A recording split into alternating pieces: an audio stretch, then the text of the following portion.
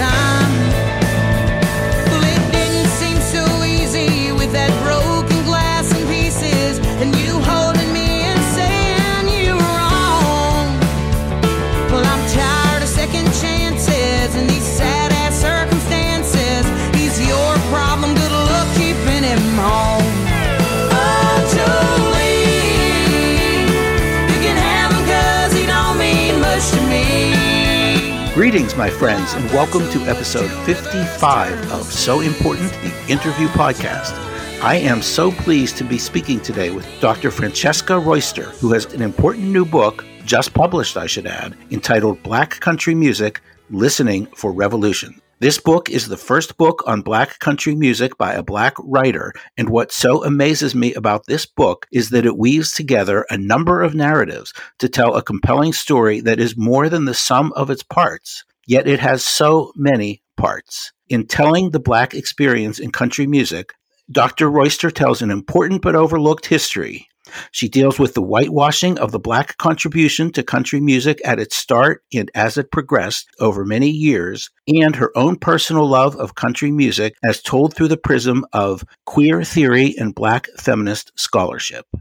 In other words, there's a lot going on here, but as Dr. Royster lays out the story, it all makes perfect sense. Dr. Royster is a professor of English at DePaul University, where she teaches courses in Shakespeare studies, performance studies, critical race theory, gender and queer theory, and African American literature. She received her PhD in English from the University of California at Berkeley, and now she is a guest on the So Important podcast. So, Dr. Royster, let me welcome you to the show. It is such a pleasure to have you. Oh, thank you so much, Monty. I'm really happy to be here. Well, I'm really glad to have you here. And as I mentioned to you earlier, the book is absolutely fascinating to me. There's so many facets of it, and you weave it all together. And I'm looking forward to having a discussion with you about all of those things. But first, I'm wondering if you could just tell us a little bit about what led you to write this book. Sure. Well, there are a lot of things happening at once. First, like in country music, there's been an explosion of new Black artists who are becoming more visible. So that was part of what was going on in the background. But reaching a little bit further back, I was having a conversation with my dad, who was a sessions musician when we lived in Nashville, he was also an English professor. And I was just working on a memoir, and he started talking about our time in Nashville and what it was like to play music with these country music musicians. And I realized, that's an area that I just haven't found really anyone writing about in terms of like Black experience in country music. So I started digging in and just found so much more than I knew in the process. I think the way you characterize it is exactly right. It's just not a topic that's front and center. I think people think Charley Pride, they think one or two other artists, but you go way beyond that. Thank you. Yeah, one of my the discoveries that I really enjoyed finding out about was Tina Turner's country music album. I am a big fan of Tina Turner's, but I didn't know that she had this album that she made in 1974, which was a cover album of different country music artists. And she puts her own spin on it and her own experience as a country girl kind of born and raised in Nutbush, Tennessee. And so you can really hear the rocking Tina and then this other country Tina that sometimes you don't get access to. And that was just a joy to find out about. A church house, gin house, schoolhouse, outhouse, on highway number 19. The people keep the city clean. They call it Nutbush. Oh, Nutbush. They call it Nutbush City limits. Nutbush City. 25 was the speed limit. Motorcycle not allowed in it. You go to store on Fridays. You go to church on Sundays. That was one of the most fascinating chapters in your book. And the book it's really about the relationship between the Black community and country music and how it's evolved and where it is now and what the current artists are doing and how that's impacted you. And it's really much more robust and much more complex than I would guess that most people think. I think that some of the reason that the stories aren't really visible to us does have to do with the history of how country music was constructed. And like in the 1920s, when country music first became a marketable genre as hillbilly music, there was kind of this effort to segregate it between hillbilly music and race music. And so those were viewed as different markets and different audiences, even though the performers themselves performed cross-racially. Different audiences were listening, and Black listeners were interested in country music performers as well. And it was enfolded in their own lives as well. So I think that was like the beginning of a kind of assumption about who gets to play country music and who is interested in it. And it's continued to shape our relationships with the music. Well, so right away, there was a segregation. Yeah. Why did it take so long to get to where we are now, where there's so many artists who are exploring this genre? Yeah, that's a great question. It's definitely more complicated than I am able to cover in my book, but I do feel like some of it has to do with the patterns of honoring African-American artists in this country, especially in the early and mid 20th century, where, for a lot of musical genres, Black artists' work was a part of things, a part of the birth of rock and roll, especially like thinking about that. In popular music in the United States in general, Black artists have been major contributors, but often put to the margins, underpaid, not credited for their creative work. And you can also see that in the history of rock and roll as well. So some of that, I think, is why that initial segregation continues to keep Black artists marginalized.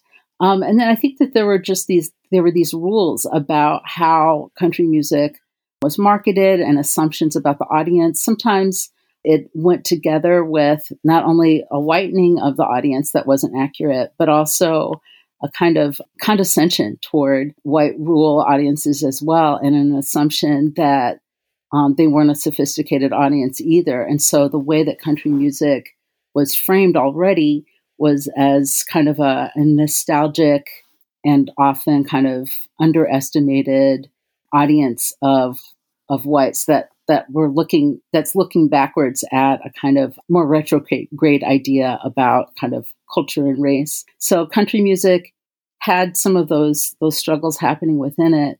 And then there's kind of this idea too that if Black artists were allowed to be part of the industry, it was like you didn't want to flood the audience. So in the same way that country music often, the mainstream industry often had like one woman artist at a time, and this idea that you didn't want to have too many women on the airwaves. There's also really a very controlled aspect to having Black or other artists of color in the mainstream industry.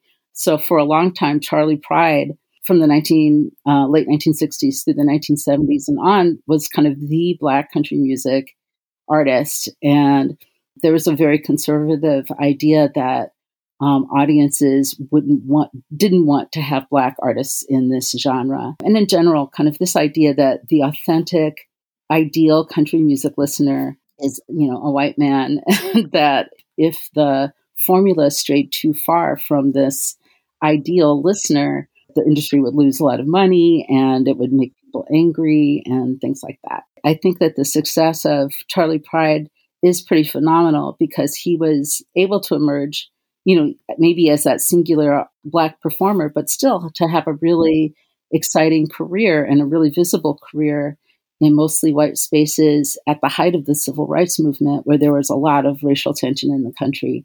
And I think in order to do that, he had to be very, very smart and very savvy about how he dealt with his audience and how he dealt with record executives.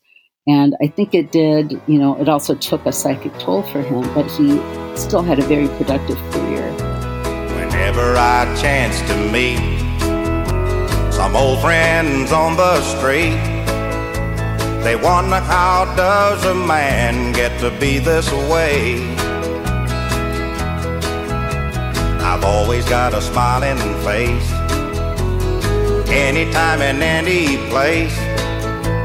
And every time they ask me why, I just smile and say, you've got to kiss an angel good morning and let her know you think about her when you're gone.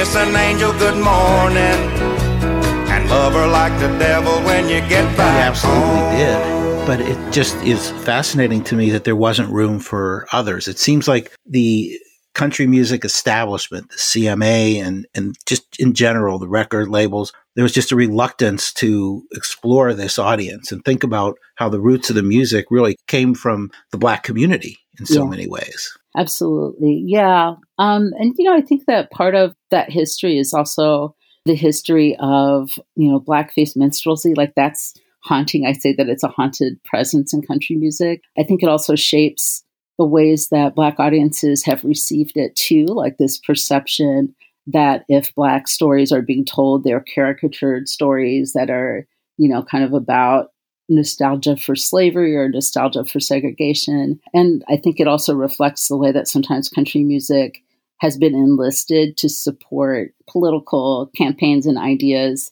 that are also kind of pro-segregation. So the result is, for people like me who are interested in country music and maybe even fans, in their own homes, there's kind of this reluctance and sometimes a feeling of unsafety in spaces where country music is played. And so I'm really interested in these Black artists because I feel like they're intervening in an atmosphere that still feels kind of tense. And sometimes the artists really talk about that too. Like they talk about feeling uncomfortable when they're performing and just fearful. And it's kind of a microcosm of, I think, sometimes what being in all white spaces feels like for Black artists and other genres as well. But country music is kind of an intensified version of that. It's also symptomatic of just our larger society, isn't it? Yeah, unfortunately, that's really true. Yeah. But now today, we've seen the emergence of the Black presence in country music. Can you talk about that a little bit and some of the artists now and how they've been able to break through and how the scene has maybe evolved a little bit? Absolutely. And I recommend a documentary that just came out this year called For Love and Country. This documentary interviews a lot of the new and emerging Black artists like Mickey Guyton, Breland, Brittany Spencer. Yeah, actually a whole lot of people, and I'm always learning about new artists. But one thing that's really changed the scene is that there have been these key artists who've received some success, like Rissy Palmer, who was really actually making music, especially in the 1990s, and had a major label, but really kept coming up against constraints in terms of her creative freedom. And she eventually withdrew and kind of made her own label and did her own work. But now in 2020, 2021, she started a radio show called Color Me Country, where she invites Black, Indigenous, and Latinx artists to talk about their favorite music and to talk about what it feels like to navigate the industry. And she also brings on scholars and record producers. And so she herself, almost single-handedly, but I know nothing is single-handed, but she's really changed the visibility of Black artists and made a way for emerging artists to have an audience. And just recently, she invited the group Chapel Heart, a Mississippi group that just won America's Got Talent. And she invited them to do kind of a takeover of her show. So they hosted the show and talked about their own careers, but also the music that they love. And they're two sisters and a cousin. And they're just really great and really energetic. But I think besides shows like America's Got Talent or, occasionally on the Opry or other places, there haven't been a lot of places for folks, Black performers, to perform country. So I think that her show is really great. And I also want to give a shout out to the Black Opry, which is a new kind of series of performances that was initiated by Holly G, who was a music manager, but was also a country music fan. And she started out with a blog called The Black Opry, where she talked about new artists and gave little profiles and then branched into interviews. And now they have a cluster of Black country performers who are performing together and touring the country. And each of the concerts reflects what's happening regionally. So I saw a version of the Black Opry that Black Opera Review that was in Evanston, Illinois. So the artists were from Chicago and from Southern Illinois and, from the city and from rural spaces. And so I think with the Black Opera Review, you get a chance to really see that there are artists all over the country, Black artists who are interested in this music. And then that looks different than someone like Mickey Guyton, who's taking kind of a more, almost like a Darius Rucker or Charley Pride path at this point. She just came out with an album with Capitol Records, and she's been working on building her career for more than a decade. For a while, she had a contract with Capitol, but they wouldn't distribute her music. And so she, after the death of George Floyd a few years ago, she decided to use social media to put out her own songs, and especially the song Black Like Me, which has kind of become her trademark song, where she identifies what it's like to be a Black woman in country music, how her story is connected to the other stories of country music, but also, has a particularity in terms of Black women's experiences. Little kid in a small town, I did my best just to fit in. Broke my heart on the playground when they said I was different. Oh, now I'm all grown up and nothing has changed. Yeah, it's still the same. It's a hard life on easy street, just white paint and picket fences far as you can see. If you think we live in the land of the free, you should try to be Black like me. So that song became incredibly popular and was reposted on social media, and eventually I think it pushed the label to release her album. And so often Black country artists have had to use non-traditional means to get the word out, and maybe social media and the internet is creating another pathway for artists to push the genre and to be more representative. So I think it's an exciting time for that. The book is promoted as in the context of queer theory and Black feminist scholarship. Yeah. But I wonder if you could just talk about that a little bit more. Sure, absolutely. I use that framework, and I get that framework across through my use of memoir and personal narrative, because I wanted to mark the experience of my own process of discovery as a fan and as someone who was learning how deep the roots of country music run for Black people. So I really wanted to kind of show that and show some of the personal connections and show that process. And in a way, that process is informed by Black feminism and queerness, because I am a Black feminist and queer, but also because I was really thinking about gender and thinking about power. But I also, as I've been looking at this history, I was really interested in the process of resistance and also decentering the norms and resilience. And I think of queer theorist Jose Esteban Munoz, who passed away, but he wrote a lot about queerness as a kind of yearning for a world that isn't here yet. And he really argued that by queer artists, you can see that kind of mourning for what the past is and what the present is often not quite enough. And this desire to make a world for all of us. And so that spirit, yearning and also daydreaming and acting as if you can create the world that you want, I think is at the heart of queer theory. And so that was also what I recognized in these artists, that they're in some ways performing to audiences that aren't fully there yet, but they're finding their audience at the same time. But that idea of kind of being above or being a little ahead of the curve is something that I often saw in the music, or often heard in the music. Brothers and sisters, they may break your bones, they can bury your body, but only release your soul. They may build you a prison, never cage your mind, insist you're nothing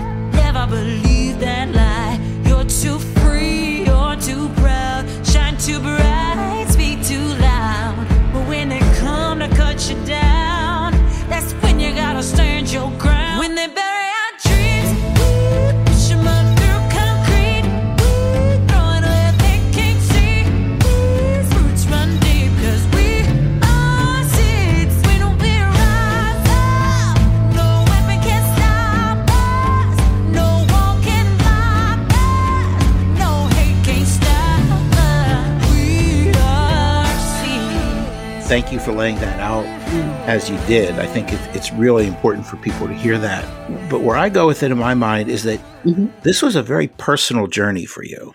And you talk about that in at the very first chapter, with the discovery of the banjo and the music that you were listening to and how it differed from your parents' music. And can you talk about that aspect of it a little bit?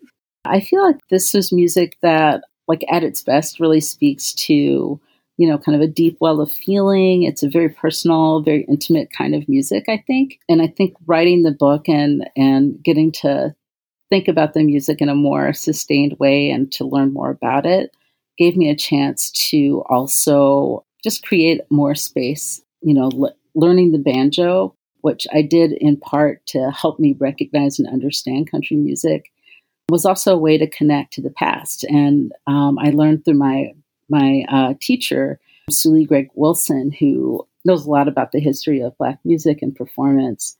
He really emphasized the ways that the banjo was part of the music that enslaved people played to entertain themselves and to give them solace and to think about their own conditions in the world. So that history of using the music that became at least one of the roots of country music was so powerful and really connected to freedom and to reflection and pleasure and all these things. So Suli and I really worked on some of these early songs. But at first it was very uncomfortable because some of these songs are songs that then became songs in minstrel shows and kind of caricatures of Blackness. Like we learned Shortin' and Bread, which, is a song that also has other titles if we're not looking at the kind of caricatured minstrelsy version. And it felt strange sometimes playing that music and really enjoying it and having memories about the songs, but also knowing that sometimes the music was used in the service of, racist ideas about Black people. Anyway, so my process of writing was really informed by the discovery of the music and really trying to kind of get more of an embodied feeling in connection with the music and to hear what was underneath. What I think was an unexpected discovery is that now that I can feel and recognize in country music these deeper roots, I hear it everywhere. And it's almost as if a lot, like all African American music, or maybe all music, has these country elements. Like I can hear it so much more, especially like thinking about soul music and R&B, but really thinking even more widely. Like I really hear a more foundational sound, and the genre of country is like just a container that in some ways feels like it's just inadequate to really talk about the music. And it's almost as if the genre is less important to me than the music itself. But that took listening a lot and then also studying the music and playing the music myself. I think that's an absolutely compelling point. So much of the roots of American music go back so long, and you can always trace them. Yeah. Maybe not so much in rock music today, but if you look at the history of Western swing and all the things we're talking about and how it turned into the backbeat and rock and roll music and all the, it's just such an amazing history, isn't it? Yeah, it really is. It's actually like, even though it is a history that has like these tensions and lives lost, like connected to it in some ways, it's also like such a beautiful history and a history of creativity, sometimes collaboration, sometimes not, but it excites me to have the chance to be able to write about it, as an English professor, because music was always something that was a place of pleasure and connection for me, but it wasn't my scholarship. So at this point in my career, it's just a joy to be able to write about it and, give my full attention to it. Well, that comes out and you write about it beautifully, and it's great to have a passion and be able to take that and translate it into a book. I have just so much respect for that. And I guess my last question would be, what do you want the reader to take away from this book? I feel like when I started the book and I even started the first chapter of the book, I was really thinking about this feeling of constraint, what it feels like to feel like, okay, this music isn't for me, even if I know my people have been involved in it. This isn't a music that I could go listen to. This isn't something that, as a Black woman, I should be listening to. Like that feeling, there's a feeling of discomfort and even shame in being interested in the music. And what I really want to come through is this idea that this is music that has been part of Black culture all along, but also all of us, we can all be a part of any music that appeals to us. And that what's joyful about music is that it can be a place of creativity that can tap into these deeper roots, and that really we should all feel a freedom to listen to and be connected to music in a wider way. So I really wanted, especially for Black listeners, but for all listeners, to kind of embrace that idea that music is a place that transcends boundaries. And it's important to know where those boundaries come from, but that it can be a place of freedom and a place to create the future. So that's really what I want to take away as a takeaway. Wonderfully stated. Perfect way to end our conversation. So thank you so much, Dr. Royster, for coming on the show, and very appreciated. Thank you. Without you now.